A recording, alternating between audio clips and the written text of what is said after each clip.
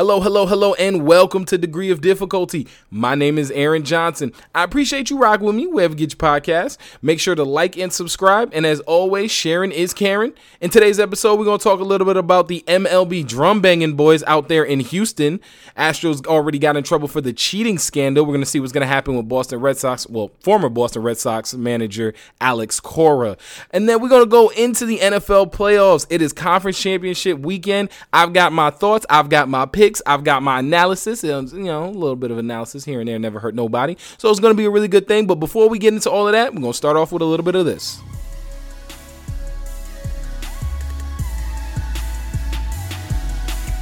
The college football season finally came to an end this weekend. It was really It felt good for me because I knew LSU was the best team. LSU with a big win over Clemson, 42-25 in a national championship game, and it wasn't really even that close. The biggest thing I enjoyed about watching the game, and I got a chance to watch most of the first half, a little bit of the second half. I had to be at work at 4:30 in the morning, so that kind of stopped me from being able to watch the whole game. But I just thought that LSU from the entire season, the totality of the season, I just thought they were the better team. They played tougher opponents. When you looked at Clemson in that soft ACC, it's hard to kind of judge them of how they were going to be, but I didn't think they were going to be able to stand up. And Trevor Lawrence really didn't play his best game, and that showed, and it really went a long way into kind of dooming the way that that game went for Clemson. But go Tigers! Got to throw in the Ed Ogeron, but I had a lot of people talking about the game going into it. I was really excited. I talked to a couple of friends, a couple of family members. I tweeted out my score prediction on Degree of Difficulty. Follow us at Degree of D on Twitter. And I had a lot of emotion going into the game. So when the game ended, I see the final score when I wake up in the morning. I watch a little bit of the highlights before I head off to work. And I see how things unfolded. And it got me thinking that, is this the best college football team that I've ever seen? Now, it was an absolutely amazing year for LSU, but I don't know if I can definitively say that they're the best college football team that I've ever seen. Now, a little bit of a caveat. I'm 27 years old. I've been watching college football, pretty good since like 2002, 2003. And in that time, I was thinking about who are the best college football teams that I've ever seen.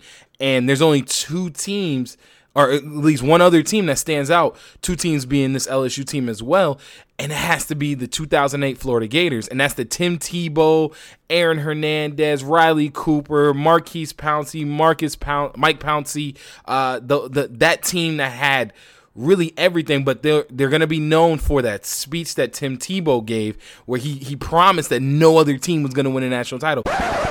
I'm sorry. Extremely sorry. We were hoping for an undefeated season. That was my goal, something Florida's never done here. But I promise you one thing, a lot of good will come out of this.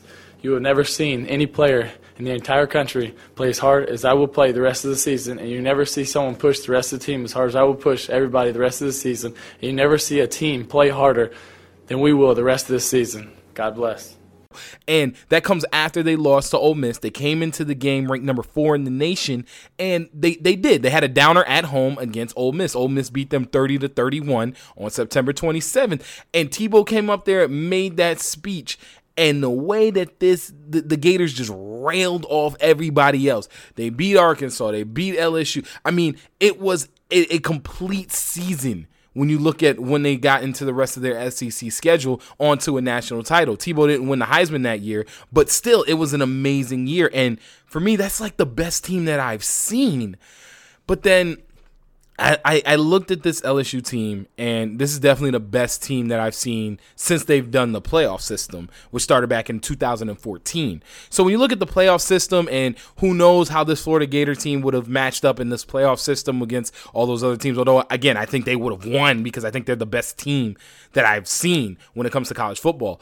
And it's not a slight to the 2001 Miami Hurricanes, not a slight to Cam Newton's Auburn team or anything like that in 2011. It's just the way that this Florida team really just went about business. They destroyed everyone. I mean, they knocked off 6, and this is the similarities between the two teams. They both knocked off 6 teams in the top 25. The difference being Florida knocked off two teams that were in the top 25, whereas all 6 teams that LSU knocked off in 2019 were all within the top 15 when it's all said and done.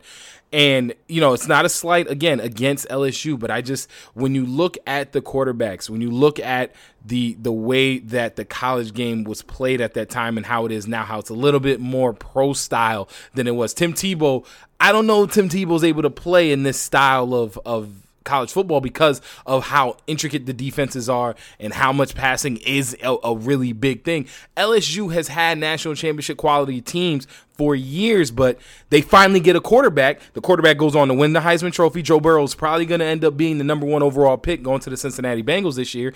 And la-di-di-da, they win the national championship. So it is obvious that quarterbacking is a big deal. And don't get me wrong, Tim Tebow is the greatest college football player I've ever seen. Now, I can get flack for that for as much as you want to give me. I don't care. Tim Tebow is the best, hands down, college football player that I've ever watched with my own eyes. I've had this conversation with my family over years. My brother thinks it's Reggie Bush. I have another brother that thinks it's Cam Newton, and have friends that think it's Cam Newton, have friends that think it was Tebow, have friends that think it was Reggie Bush or Matt Leinart or whoever you want to say that we've seen. Maurice Clarett, if you really want to go down that road, I don't advise you to, but I can't stop you.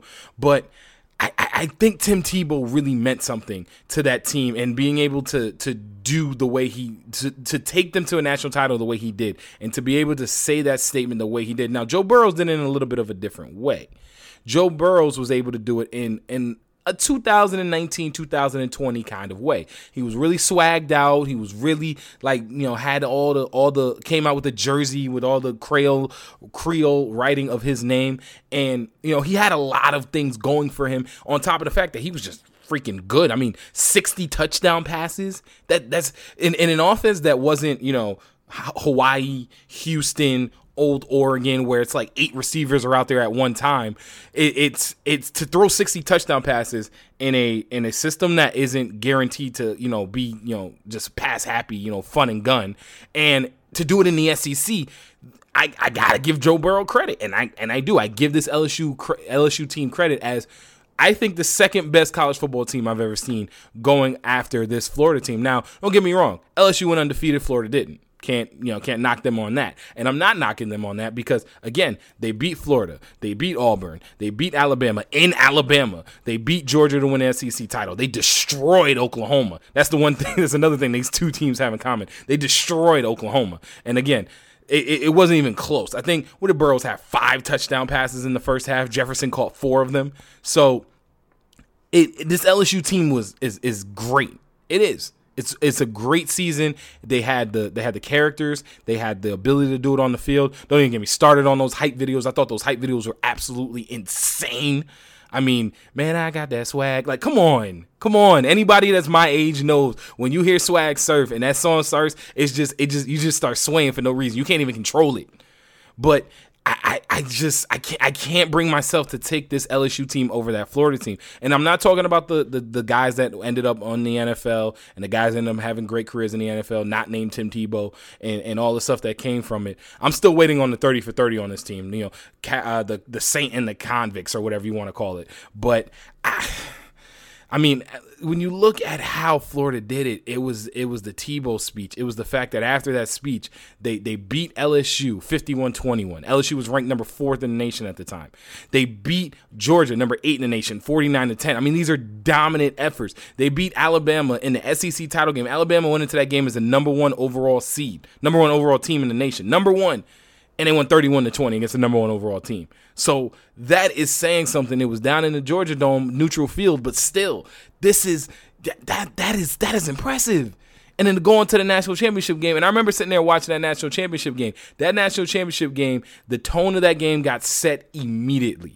Sam Bradford was the quarterback. Sam Bradford won the Heisman Trophy that year. He was a quarterback for Oklahoma. And I don't remember the receiver that got laid out, but he led a receiver on the sidelines. And Major Wright, the safety from Florida, came over on like the first or second play of the game and laid the wood. as we like to say in circles of football. Honestly, that hit is probably illegal now, and he's getting thrown out of the game for targeting. But he laid the wood, and it set the tone for how that team was going to dominate that game. And again, the score was 24-14. It wasn't indicative of how dominant that team was and how dominant that game was.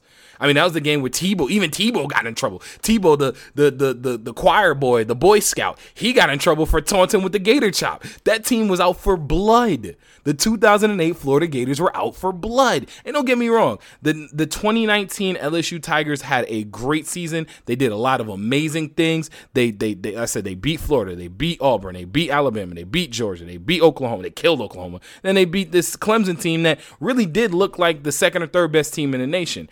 And this is where my difference comes in.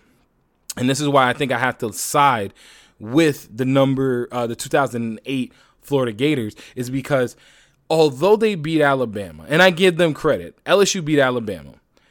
LSU beat Alabama with, a hobbled Tua Tagovailoa. He was. Tua was hobbled. I won't say he was hurt because he still played and he had a great game, but he was hobbled. He really, truly was. So you had a hobbled Tua. Now, let's just say for argument's sake, Tua's healthy and they still lose the game. Alabama doesn't lose a game the rest of this season. I can say that Alabama probably doesn't lose the game the rest of that season. They don't lay an egg against Auburn. Auburn's a good team, but they don't lay an egg against Auburn the way that they did in the Iron Bowl if they have a healthy Tua Tagovailoa. Tua's about to be probably the second or third quarterback off the board come April, come May, whenever the draft is going to be. Tua is one of the better quarterbacks that is out there right now in college football. Honestly, if Tua was healthy all season, it would have been tit for tat. Who's going to win the Heisman? Tua or Joe? Tagovailoa or Burrows? Burrows, I think, would have eventually won just because he had more of that wow factor. He had more Heisman moments, if you will.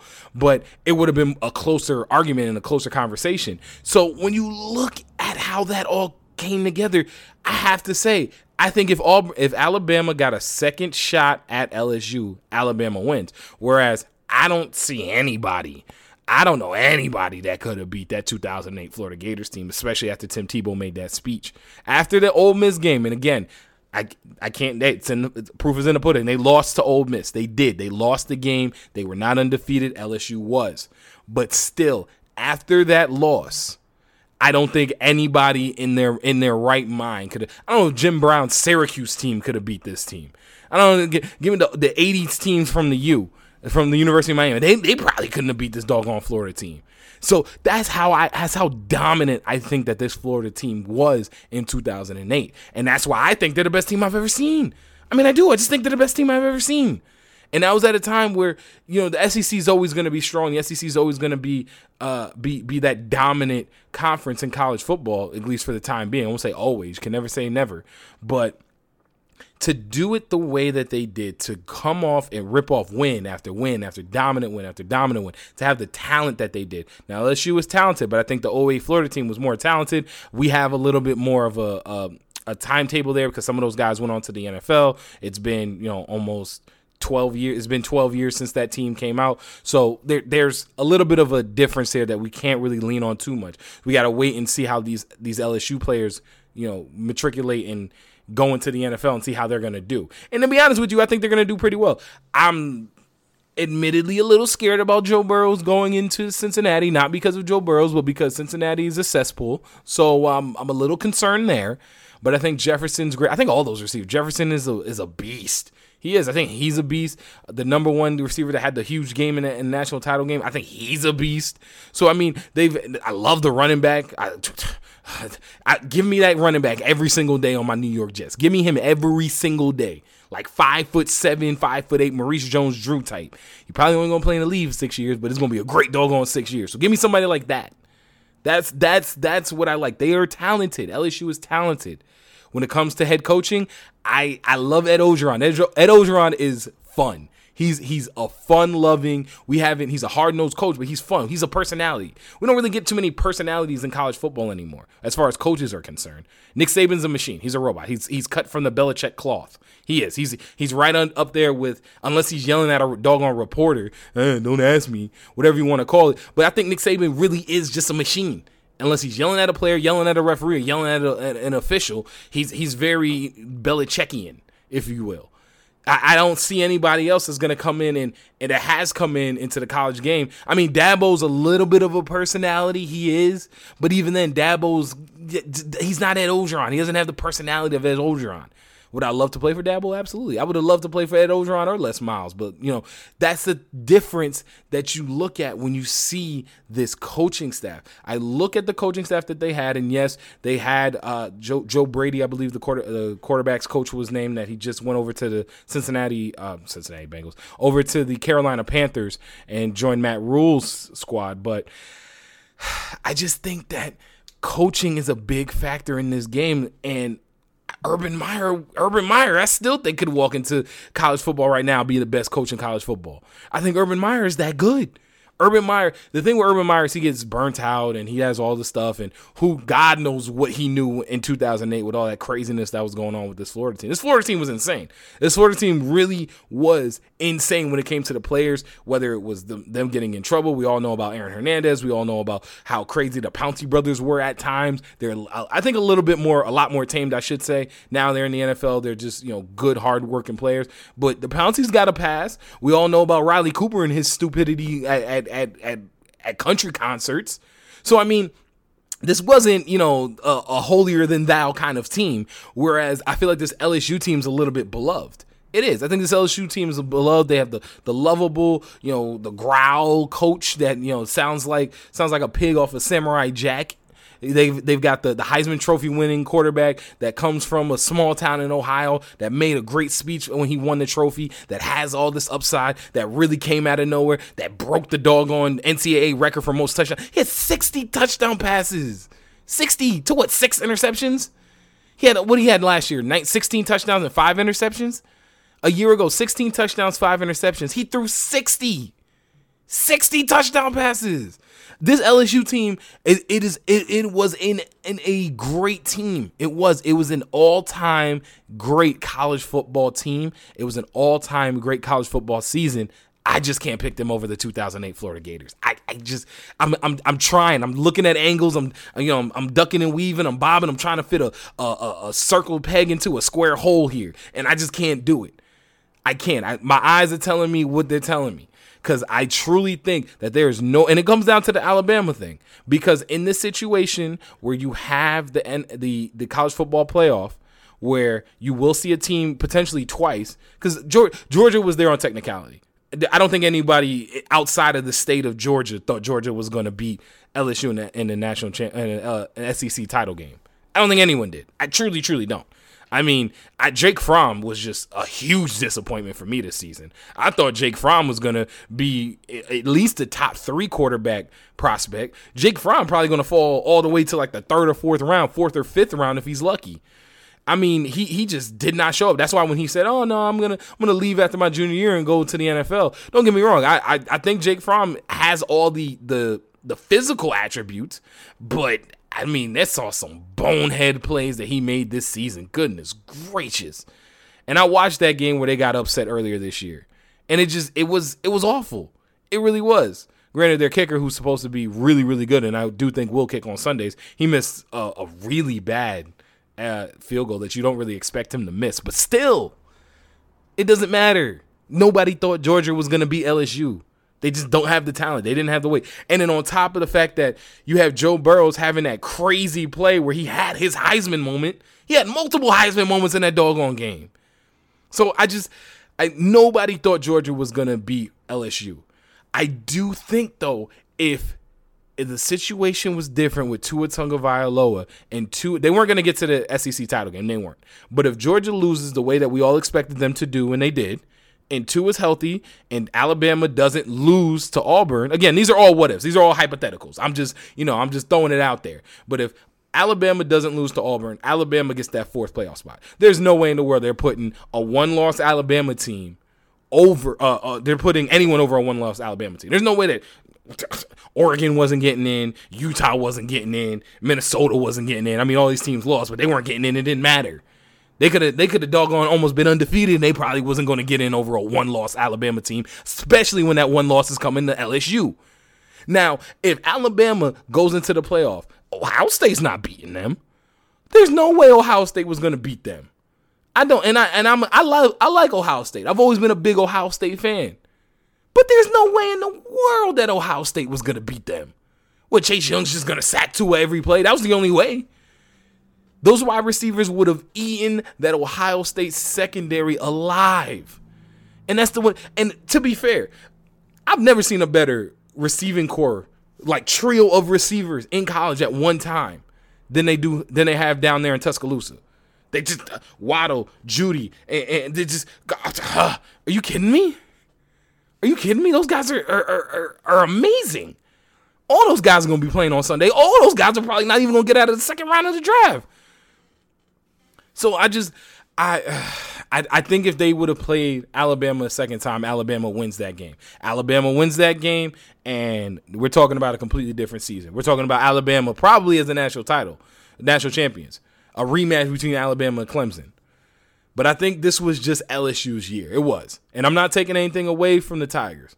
I had them really since they beat Alabama. After they beat Alabama, I thought they was good. I said they're gonna win, probably gonna run the table and at least get to the playoff, depending on what happens. And as I started watching them more and more, I said, there's no team that's better than them outside of Alabama with a healthy Tua. Now, you can't, it's sports. I'm doing a bunch of hypotheticals. It's sports. You can't do nothing about it. If you're hurt, you're hurt. If you can't play, you can't play. Tua Tagovailoa is trying his damnedest to get to the NFL right now. His hip, they said it was the Bo Jackson injury.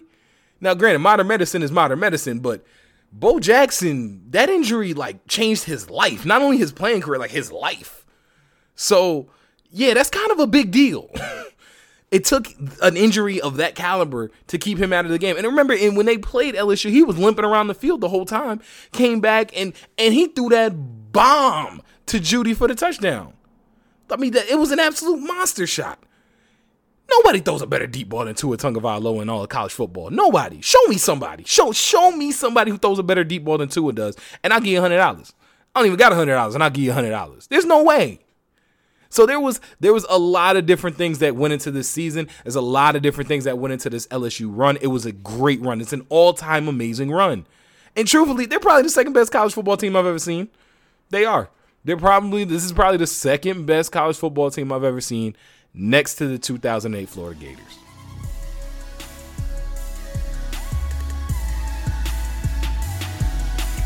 You know, I guess it's my time to chime in on this whole Houston Astros thing. I mean, when the news first broke, the first thing I thought about, and I'm going all the way back to when John Boy was releasing those videos on Twitter. If you guys don't follow John Boy on Twitter, definitely follow him. He's the guy that got the bleeping savages that Aaron Boone said when he was arguing with the umpire, which was an absolute great moment this year for the Yankees. But when those videos first started to break and you could hear the banging of the drum with the Houston Astros, and you could tell based off of some of the videos that he was doing. And one of those videos did go up to Rob Manfred and the rest of the MLB brass. So when you started to see that, my first thought was, they really caught these dudes cheating. Like, you couldn't come up with a better way. I played baseball for a really long time. I played baseball for about 12 years. And although I didn't play, on a crazy college level or anything like that, I was a pretty good player back in my day. Back in my day, I feel like I was able to do things. But seriously, back in my day, I was a really good baseball player. I played with some guys that ended up in farm systems, ended up getting drafted. I played with one guy that was in the Diamondbacks organization when I was in high school. So, I played in some pretty decent places when I was playing baseball. And sign stealing was always a part of the game. I can recall a moment when I was on second base, and the catcher was putting down only one signal signs. They weren't matching it up or anything, and I was able to relay it into the guy who was at the plate. Don't get me wrong, I got a little bit of chin music the next time I came up to the plate, but that's the game of baseball. That's how you're supposed to play the game. If somebody is obvious with their signs, it's fair game. If someone is tipping their pitches, if a guy moves his glove a little bit wider when he's throwing an off-speed pitch because he has to change the grip on the ball, that's the game. What the Houston Astros were doing was not the game of baseball. That was pure, unadulterated cheating. And it was. There's nothing to be said. They cheated. The thing that's interesting for me now, obviously, I don't know if Carlos Beltran should have stepped down. I don't think he did step down. I think he got fired, but, quote-unquote, stepped down. I don't think Beltran should have been, implemented in this as much as it is. Don't get me wrong. I don't know exactly. I didn't read the report. I don't know exactly what Beltran did. I know his name was mentioned. They said it was a very player-run thing. I think AJ Hinch got a little bit of a raw deal, but when you're the manager of a team, when something like this happens, it doesn't matter. I think AJ Hinch is going to be the one that gets a job before everybody else. I think Alex Cora is done. I don't think Alex Cora is ever going to manage another game of baseball ever. I do. I think that's done. And we don't even know what Alex Cora is going to get. We don't even know what he's going to get. And I think he's done because it sounds like he was the ringleader. Although it's, Carlos Beltran was the ringleader. No, it sounds like Alex Cora came in and said, hey, guys, I got an idea. Hey, that's a cool video thing. I got an idea. Hinch got in trouble because although he didn't like it, he didn't stop it. And as a manager of an MLB team, that's your job. It's to manage the players. It's to make sure your clubhouse is a place where dignified things are going on. Think back to when the Red Sox got caught up with the whole, like, pitchers like Lester and Josh Beckett were drinking at the game. They were going down in the clubhouse having a couple beers. Remember the scandal that caused? And I'm not just picking on the Red Sox, even though I'm a Yankee fan. I hate the Red Sox. I'm not picking on you guys. It's just the truth. That was a scandal. But this is on a completely different level because the Astros have been so good. The Astros have been so good. They've won pennants. They've won the World Series. It's a really bad look because they've been good. So now all the questions are going to come in. Well, how much were they cheating? How much did they know the pitch? And the one thing I do want to say is I've had some people say like, oh, well, every clip that we saw of John Boy, every clip we saw was, guys were fouling pitches off. I don't know what clip you saw, but I saw George Springer hit about a 500-foot home run that still hasn't freaking landed yet off of one of those clips. And you clearly hear the drumming. You hear it. You bang, bang, bang. And then George Springer hits one literally over the train tracks. Who was involved? How do you drop down these punishments? It really is a difficult thing because you can't suspend the whole 2017 roster because who knows what guys are doing it. Apparently the rumor is that Yuri Gurriel didn't want to know because it would throw him off. He didn't want to know what pitch was coming. So, I mean, then again, this is a rumor. So what do you do? How do you go about doing more than what they've already done? The Astros have already been fined $5 million, which is really chump change to the owner. I mean, you're the owner of a Major League Baseball team. Pretty much chump change. So fined $5 million. They got taken away some draft picks, which don't really matter in the scheme of things in Major League Baseball because half of the guys in the first or second round don't really pan out anyway. So it doesn't really matter. It's not like if you're losing draft picks in the NFL or you're losing draft picks in the NBA. It doesn't really matter in that sense. They fired the GM. They fired the manager, AJ Hinch. You look over at the Mets. The Mets have Beltran implemented in this. So Beltran, quote unquote, steps down. He really was fired, but he steps down. And then you see the Red Sox part ways with Cora. And I'm not gonna go as far and say Cora's gonna get a lifetime ban. Because I don't think anyone's going to get a lifetime ban after Pete Rose. I just don't.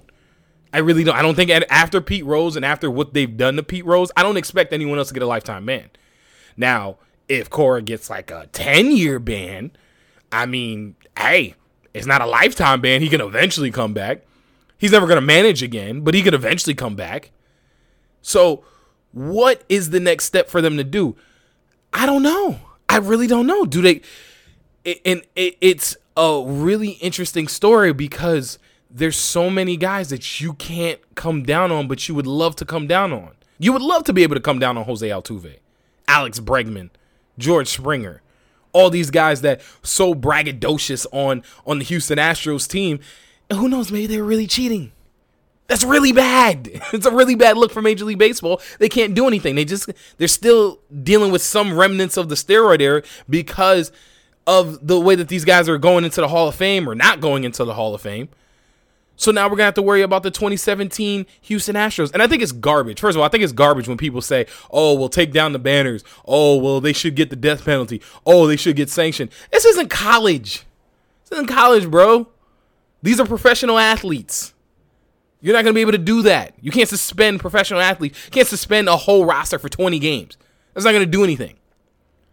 It's not gonna. You actually can't do that. Not to mention, you can't do that from the optics point of view. But you also can't do that because the Players Association is not going to allow you to do it. Major League Baseball has the strongest union in the country, not in sports, in the United States of America. They have the strongest union. What are you going to do? The Players Association are going to literally look at you and laugh in your face as they tell the players to keep on going and playing. So that's something you can't do. This is a fluid situation because what is the next step? I don't know. I will say this. With the rumors coming out, and this comes from someone who might be Carlos Beltran's niece, who might not be Carlos Beltran's niece, I don't know. She tweeted out on Thursday that, in a sense, these guys were wearing, beepers on their jerseys, underneath their shirts. Now, this is all a rumor. This hasn't come out as any big thing. But I will say this. I've seen a lot of video over the last 24, 36 hours since this has happened. And it's really interesting how often Jose Altuve did not want to take his shirt off. I will say that. I will say that. And it's not even the fact that he didn't want to take his shirt off, but it's the lengths in which he went to make sure his shirt didn't get ripped off. When he hit that walk-off home run against Aroldis Chapman this year to send the Astros to the World Series and give them the pennant, it was obvious as he was coming home to like he was holding on to his shirt. He was saying, "Hey guys, don't take it off." You can read his lips essentially saying, "Don't take off my shirt." And then the rumor that he goes down into the clubhouse and he came back out and that's how he put on the pennant wearing shirts and the shirt and the hats and everything. He changed his clothes down in the locker room, down in the clubhouse, and not actually on the field. Now again, all of this is rumors until something becomes actual fact. Obviously, I believe the MLB is looking into this. And if something like that comes out, that they were wearing these essentially these Red Lobster buzzers on their underneath their shirts, I don't care if it was Justin Verlander. I don't care. Honestly, I don't care if it's Garrett Cole, the newest Yankee. I don't care if it was Altuve. I don't care if it was Springer. I don't care if it was Gurriel. I don't care if AJ Hinch himself was wearing one of these things. Whoever was wearing them, they gotta go. Now, that's something I would look at as possibly lifetime ban offensible.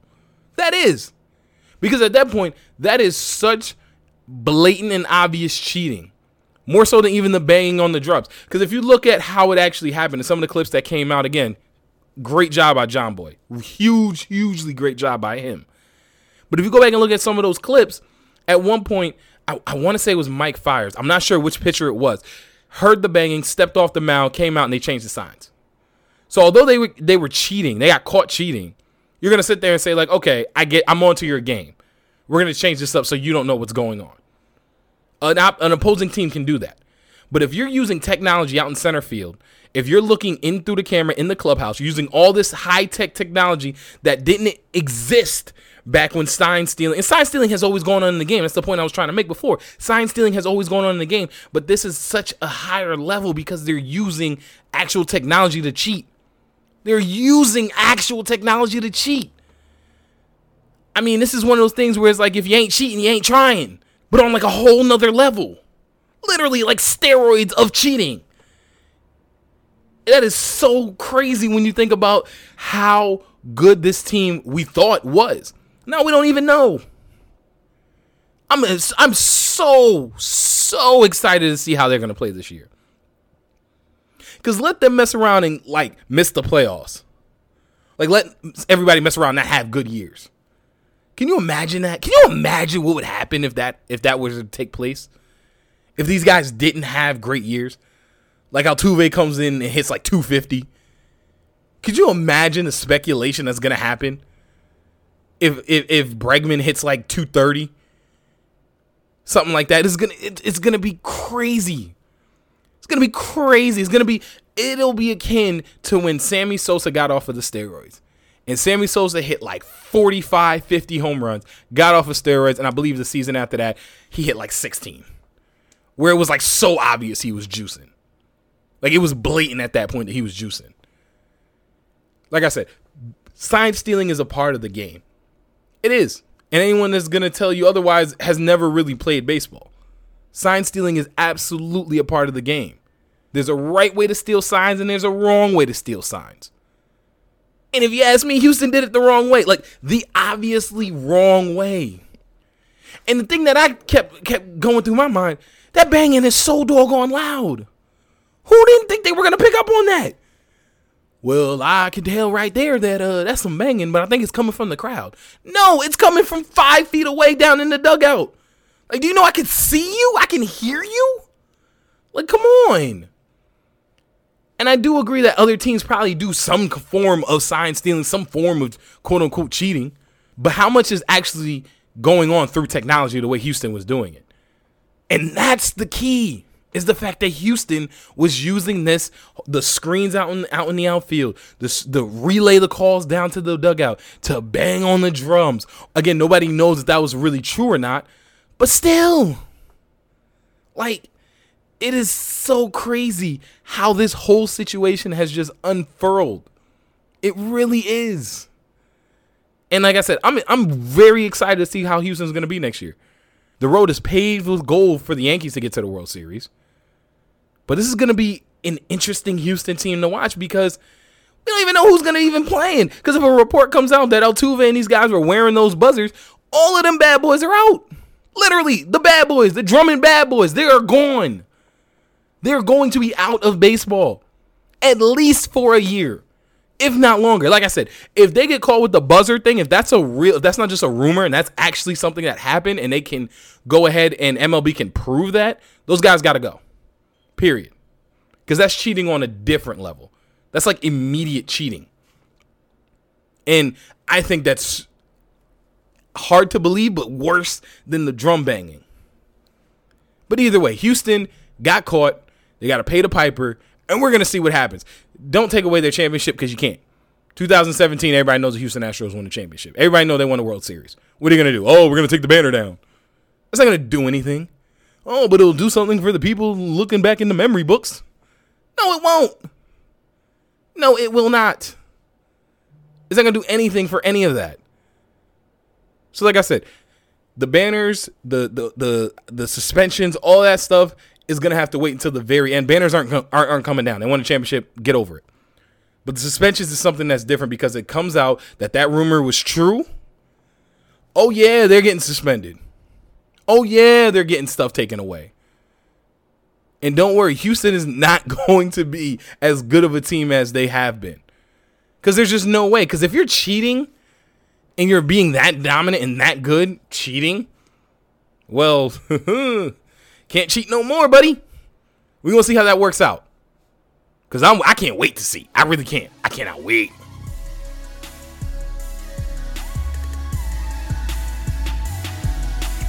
Championship weekend is finally here. Can't believe the NFL season is just about over. Got a couple more weeks into the Super Bowl, but I got to make sure that I have my picks in here for today. Wanted to make sure coming into Sunday's matchups that, I'm completely exposed. I'm going to have all my picks. I'm going to tweet all the picks out. Don't forget Degree of D at Degree of D on Twitter. So all my picks are going to be out there because this is a game and this is a weekend that is going to be fun. I think last year's NFC championship game was, marred a little bit because of that terrible call down there in the Superdome between the Saints and the Rams, and then the Rams laid a huge egg in the Super Bowl against the Patriots. But even then, the AFC title game last year with the Chiefs being, I thought the Chiefs were going to blow New England out, to be completely honest with you. And then for New England to win that game in the way that they did and Kansas City not being able to stop a freaking nosebleed, it was a great weekend or a great day last year. And I'm expecting a lot of the same this year. The only thing I have to say is I think that the AFC game is not going to be as good as it was last year. And the reason why is because I don't think Tennessee, I think the slipper is about to fall off for Tennessee. I think it's about to strike midnight, if you get what I'm saying. It has been an amazing run for Tennessee. Derrick Henry has done things that we have never seen before. He's done things in the postseason we've never seen before. The stats back it up. Over 180 yards rushing in 2 straight games. It's incredible. It really is. He's got to be better. That's the only way Tennessee is. And I know that's a lot to say. 180 yards. No one's ever rushed for that many yards in back-to-back playoff games. And he has done it. He has been dominant. Nobody wants to tackle him. Nobody wants to tackle Derrick Henry. But in order for them to beat the juggernaut, and yes, I'm saying juggernaut after what they pulled last week against Houston, spotting them 24 points, and then just saying, all right, we're just going to turn around and we're just going to score a quick 28 just to go into it. Oh, no, 28, not 51. Yeah, we're going to score 51. They outscored the Texans 51-7 at one point. It was insane watching that game. I ended up getting messed up with the time of that game starting because I think it was I thought it was a 4 o'clock kickoff. It ended up being like a 3:15 kickoff. But still, I woke up and I saw 24-0, and I remember looking over to my girlfriend and said, what the hell is going on here? She didn't know what was going on. She doesn't watch football. But still, I was like, what the hell is going on here? This is not how things are supposed to be. And then I turn around and I can't even fathom what is going on because the explosiveness that the Kansas City Chiefs pulled off in that game against Houston and just how overmatched they look. Don't even get me started on Bill O'Brien. I think he should be out in Houston. If I was the GM, if I was the owner of the Houston Texans, Bill O'Brien off of those 2 4th down calls would have been out the very next day. It would have been Black Monday down in Houston because he would have been gone the very next day. But with all of that being said, the Chiefs still pulled off something that was amazing to watch. It was amazing to behold. And Patrick Mahomes is the best football player in the NFL. He just is. Not best quarterback, best player. He's the best player. I think Lamar Jackson has had an amazing year, but I'm still going with Patrick Mahomes.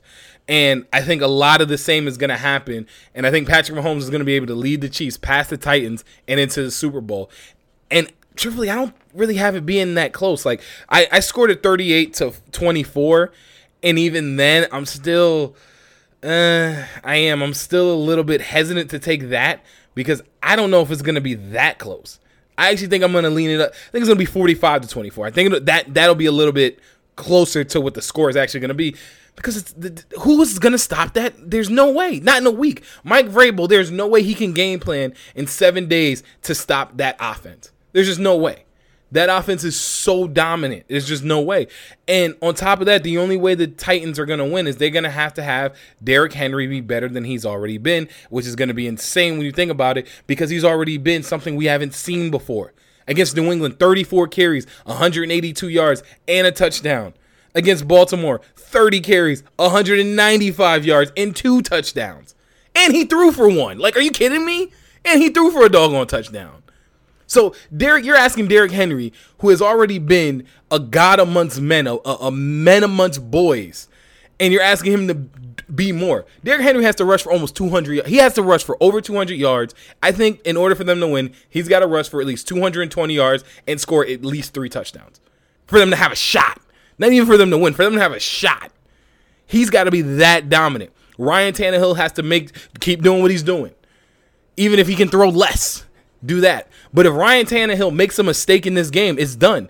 The margin for error is so slim for the Tennessee Titans in this game. I really don't think it's going to be that close of a game. Like I said, I'm going to change my score. I'm going to go with 45-24. I'll give Derrick Henry at least 1 or 2 touchdowns, but I'm going to go 45-24. I wouldn't be surprised if the Chiefs are just pure dominant in this game and blow Tennessee out of the water. I wouldn't be surprised if that happened. Don't get me wrong. It'll give me something to do while I'm watching the game because I'm not watching a blowout. Probably play a game going up to a friend's house with my girlfriend, so we'll probably play a game or something while that's going on. But that's the only way I see Tennessee having a shot in this game. And like I said, it's been a great run. If they win this game, if Tennessee wins this game, they'll make me a believer. This is what I said. I've been saying it for the last couple of weeks. I said if Tennessee gets to the Super Bowl, I'll be a believer. And I said if they beat New England, first of all, thank you. Get the Pats out of here. I hate the Pats. Hate everything about the Patriots. Get them out of here. So if they beat the Patriots, thank you. I didn't think they were going to beat Baltimore. I didn't think they were going to have a shot. The only way I thought they were going to beat Baltimore is if they did exactly what they did. Derrick Henry be a monster, and they keep Lamar Jackson off the field. They didn't really keep Lamar Jackson off the field, but Derrick Henry was just so dominant and so much of a beast that didn't really matter. And he still has to be better in this game for them to have a shot. So that's what I'm saying. Like, it's such an uphill battle for the Tennessee Titans. I just don't see it. No offense. Steve McNair's not walking through that door. He's not. He's not. Aaron McNair is not walking through that door. You have Ryan Tannehill. You have to deal with Ryan Tannehill. And yes, Tannehill has been better because Adam Gase isn't there. And don't even get me freaking started on Adam Gase. I'm not going there today. I just don't want to. It's been a long day. I had to work this morning. I don't want to go there with Adam Gase. But Ryan Tannehill is not Steve McNair. It's not gonna. He's not even Vince Young. I won't do that to him. Vince Young was on the cover of Madden, but I'm not gonna do that to him. But still, the point being is that Ryan Tannehill is not gonna win this game for them. He's not. He can lose the game for them. He can absolutely lose the game for them, but he's not gonna win the game for them. So Derrick Henry is gonna have to be Derrick Henry times 5, times 10 for them to have a shot in this game.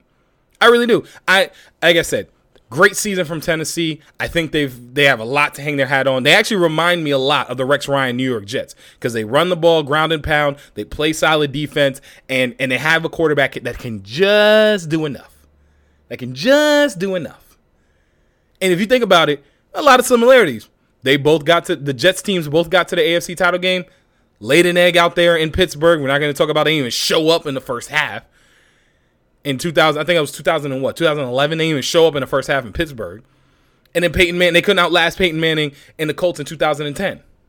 So, I mean, it was a nice run for Tennessee, but I think it's going to come to an end out there at Arrowhead Stadium when they play the Chiefs. And I got the Chiefs going on to the Super Bowl. Over in the NFC, I think this is going to be the game of the day. I do. The Niners have been so dominant on defense. You saw it last week when they played Minnesota and made Kirk Cousins look like, an average Kirk Cousins. They brought Kirk Cousins plummeting back to earth.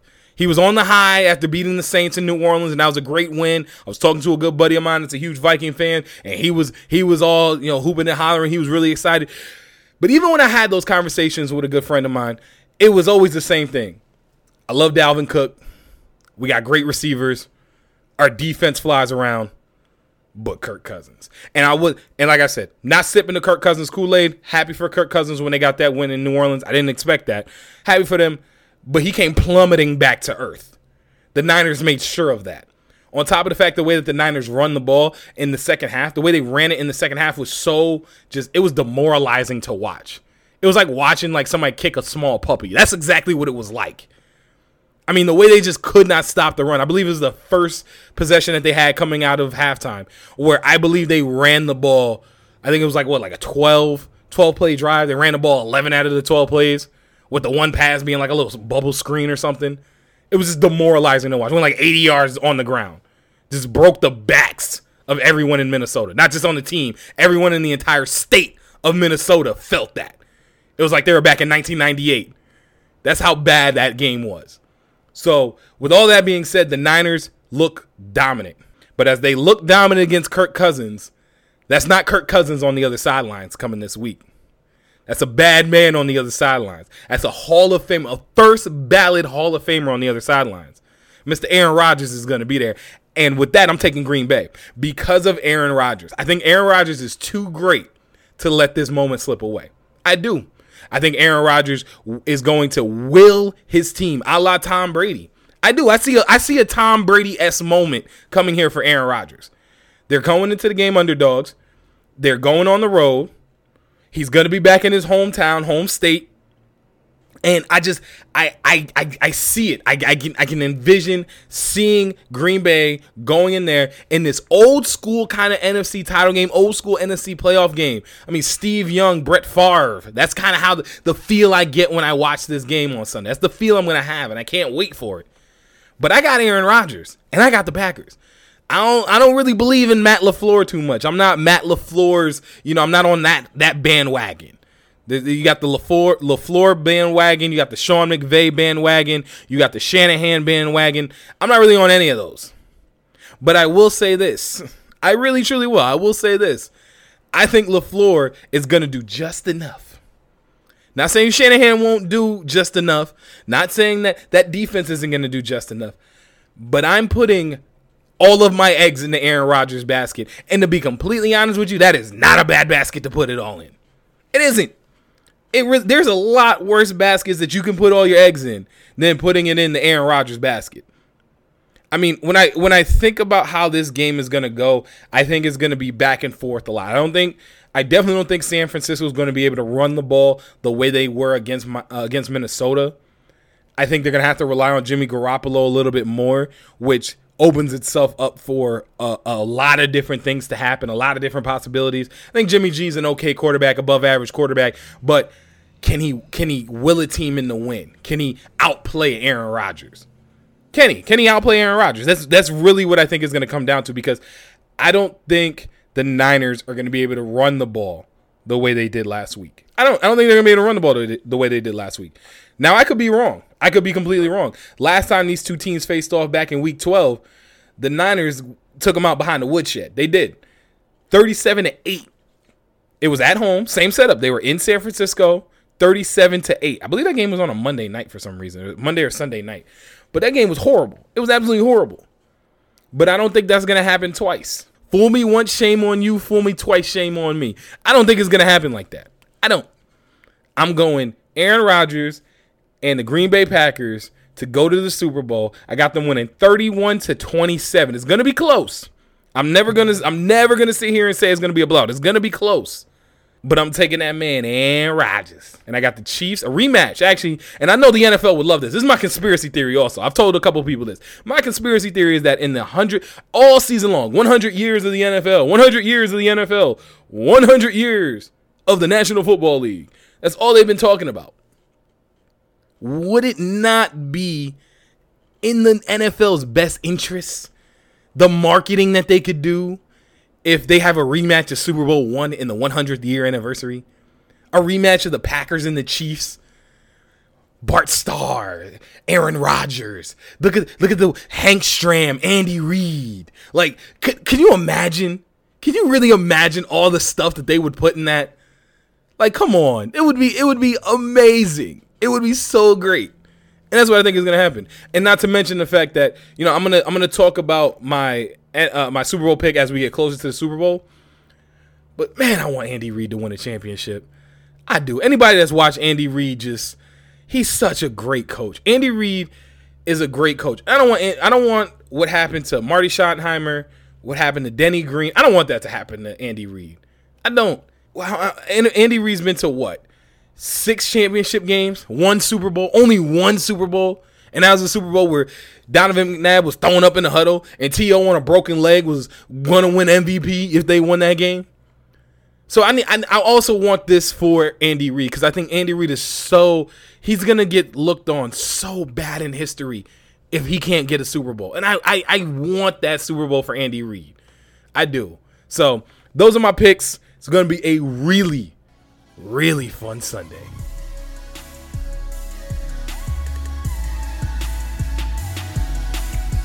Well, that's all I got for you guys this week. It feels really good to be back on the podcasting circuit. Degree of Difficulty with Aaron Johnson here.